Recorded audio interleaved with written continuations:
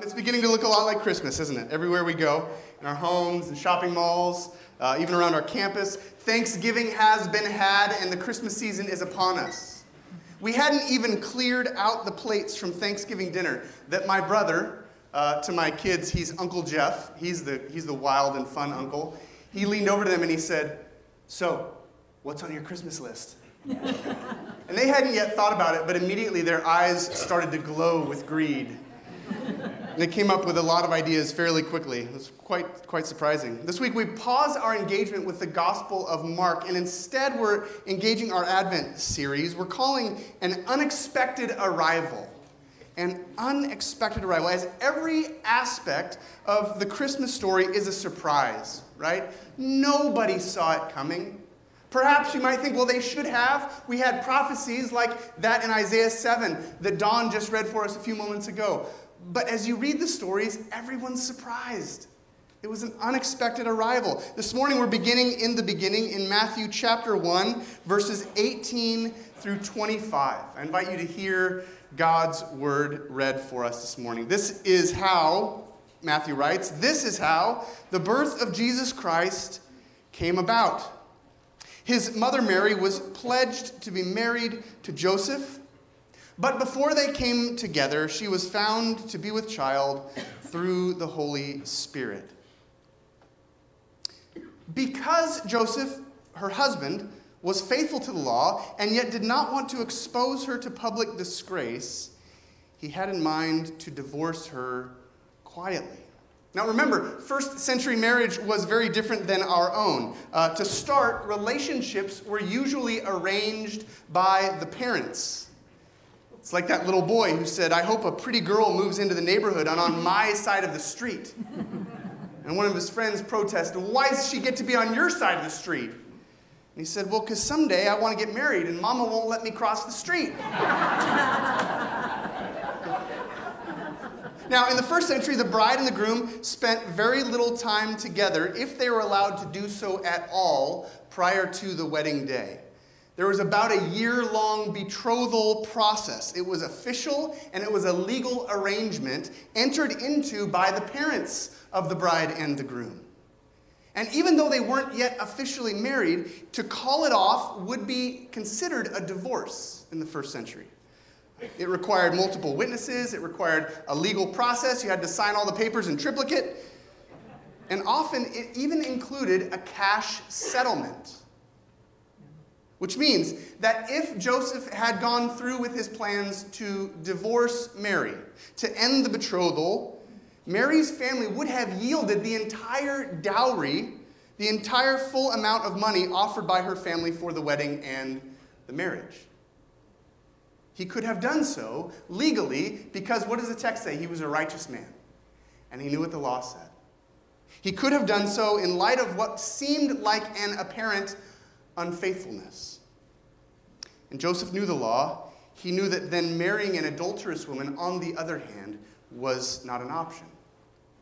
One commentator put it this way, said, Joseph did not want to expose Mary as an adulteress, yet neither would he marry someone who is so obviously guilty of sin. So what does Joseph do? He chooses the only other option available to him, a formal divorce proceeding in relative privacy. Joseph's plan expresses simultaneously his righteousness and his charitable kindness. What was his plan? To divorce her quietly, to end the betrothal with as few people knowing as possible. But after he had considered this, an angel of the Lord appeared to him in a dream and said, "Joseph, son of David, do not be afraid to take Mary home as your wife, because what is conceived in her is from the Holy Spirit. She will give birth to a son, and you are to give him the name Jesus, because he will save his people from their sins." Notice the angel says, "Don't be afraid." I always appreciate when the angels say, "Don't be afraid." They seem to say it all the time, and people seem to still always be afraid, don't they? The angel says, "Don't be afraid."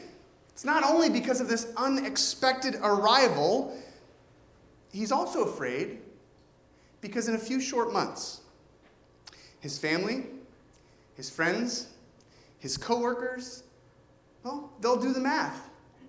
And they'll realize that this baby was not born 9 or 10 months after the wedding. Joseph is afraid, and he has very good reason to be afraid. His family and his friends and his coworkers may soon not be his family or his friends or his coworkers. His fears are justified because remember, this was a shame and honor society, and this young couple is going to be shamed and excluded and rejected. He has very good reason to be afraid. But then Matthew explains, all this took place to fulfill what the Lord had said through the prophet. And here Matthew quotes from Isaiah chapter 7. The virgin will be with child and will give birth to a son, and they will call him Emmanuel, which means God with us. Now, this verse in Isaiah 7, from which Don read for us a few moments ago in context, it's so central to our understanding of Christmas, but this wasn't originally thought of as prophecy. When it was first written in Isaiah chapter 7, 750 years before Jesus' birth, it was thought to be only about the present time, that somehow some baby would be born and would be so mighty and would be so powerful and would lead the people so well, it would be like as if God were with us. But it's only after Jesus' birth that Matthew looks back and he realizes this is not only history of something that happened 750 years ago, this is also prophecy, pointing forward to the good news of Jesus. When Joseph woke up, he did what the angel of the Lord had commanded him and took Mary home as his wife. But he did not consummate their marriage until she gave birth to a son, and indeed he gave him the name Jesus. This is the word of the Lord. Thanks be to God.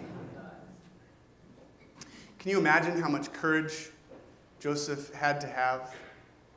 Can you imagine how much courage he had to have with everyone saying everything about him all the time? Can you imagine how much courage he had to have? Early in his ministry, a pastor named Dr. Clarence Bass preached at a church in downtown Los Angeles. He thought he'd done quite well in his very first sermon as he stood at the door greeting people as they left the sanctuary. And the remarks about his sermon were all complimentary. Not sure how that would feel, but anyway, that's another story. Everybody's telling him all of these great things until one elderly man walked by and he said, "You preached too long." And he kept walking. Dr. Bass wasn't too fazed by the remark, especially in light of all the other comments that were so incredibly positive. "You didn't preach loud enough," someone else said. But then when Dr. Bass looked to see who was talking, he realized it was the same elderly man. Again, he tried to shake it off. "You preached too long, you didn't preach loud enough. What's this guy's problem?" But in light of all the other compliments, well, it doesn't really add up. It's okay, we'll just kind of try to ignore it. And he thought it really strange that man had come back through the line twice to give 2 negative comments, but when he came through the 3rd time, it called for some explanation. The man said to him, "You used too many big words." Dr. Bass is thinking, "Wait, I thought you couldn't hear me. What's your problem?" So he sought out an usher who stood nearby and he asked him, "Do you see that man over there? Who is he?" The usher said, "Don't pay any attention to him. All he does is go around and repeat everything he hears from everybody else."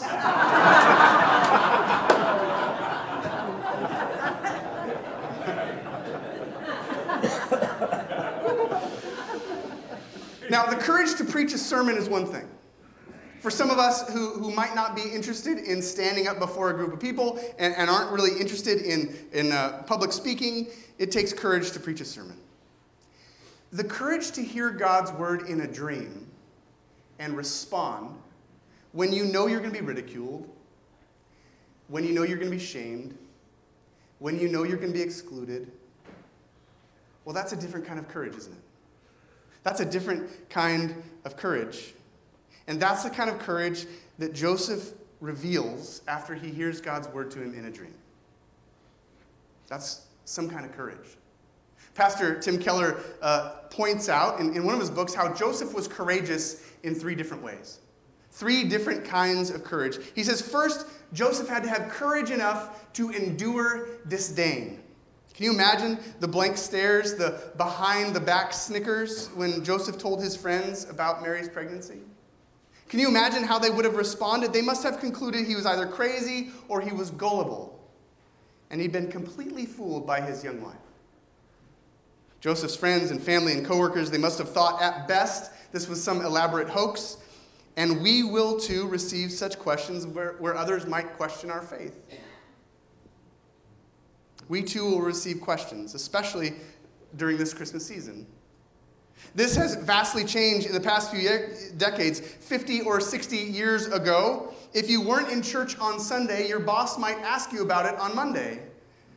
Nowadays, it's the other way around, isn't it? Bob Dylan was right about at least one thing. The times, they have changed, and it takes courage.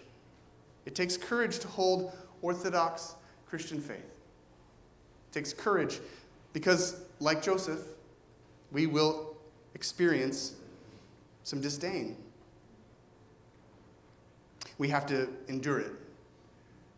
Second, Tim Keller says Joseph had to have courage to give up his self-determination. In the first century culture, fathers were given the right to name their children. But did you notice in the story, the angel takes that away? The angel tells Joseph what to name his son, his adopted son. And yet by refusing Joseph that opportunity to name his son, the angel's saying being adopted into the family of God through Jesus means that he's your manager, not that you are his. I don't know about you and your walk of faith, but there are so many times in my own where I have prayed the prayer. You've seen it in movies, right? God, if you get me out of this jam. And sometimes, if we're not careful, we can do the opposite of what Joseph is called to do. We can become Jesus' manager. We can come to him with conditions. If you get me out of this jam, then I'll serve you. I'll do whatever you call me to do. But Joseph reveals to us how we're called to receive his word, not as mere recommendations for our lives, for our living, but we are called to give him our honor, our service. We're to allow Jesus to name us, not for us to name Jesus. Our culture tells us, to thine own self be true. But Jesus invites us to deny ourselves, to lay down our lives, to let Jesus name us, not for us to name him.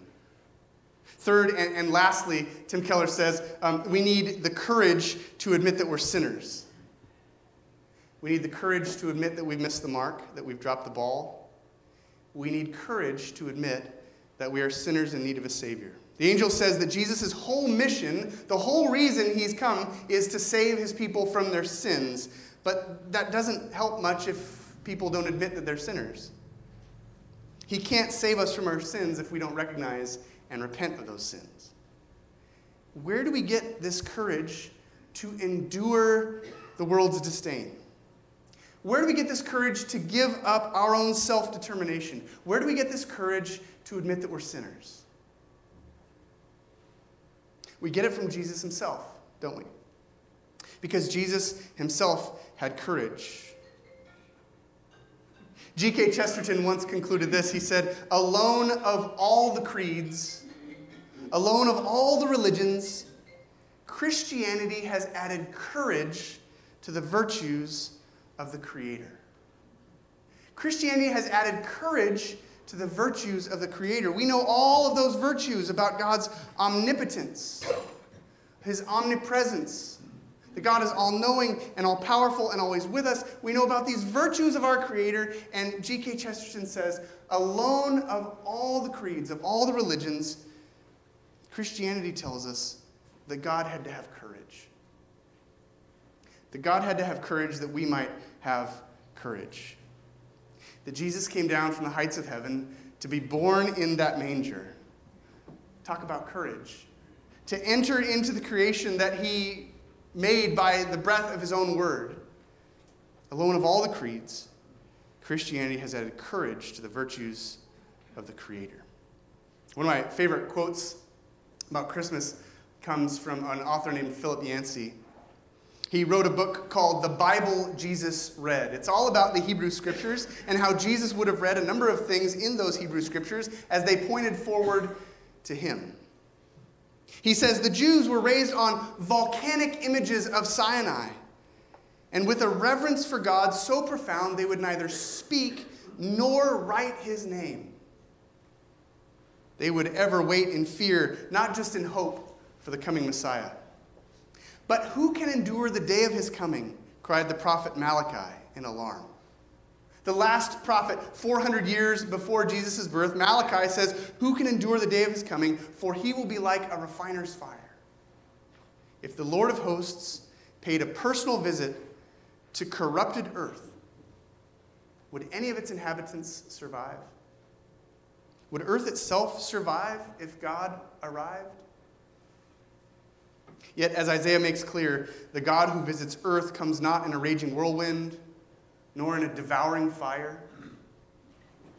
Behold, a virgin will conceive and bear a son, and shall call his name Emmanuel, God with us. Jesus arrives in the tiniest, least threatening form imaginable, as an ovum, and then a fetus growing cell by cell inside the belly of a peasant virgin, who no doubt had been shamed and excluded and ostracized. That egg divides and redivides until a fetus takes shape, and finally a single baby bursts forth from Mary's loins to join the other puny human beings on their tiny speck of a planet. Why? Because God had courage. God had courage, courage that made for an unexpected arrival. So this Christmas, may we have courage as well. May we have courage.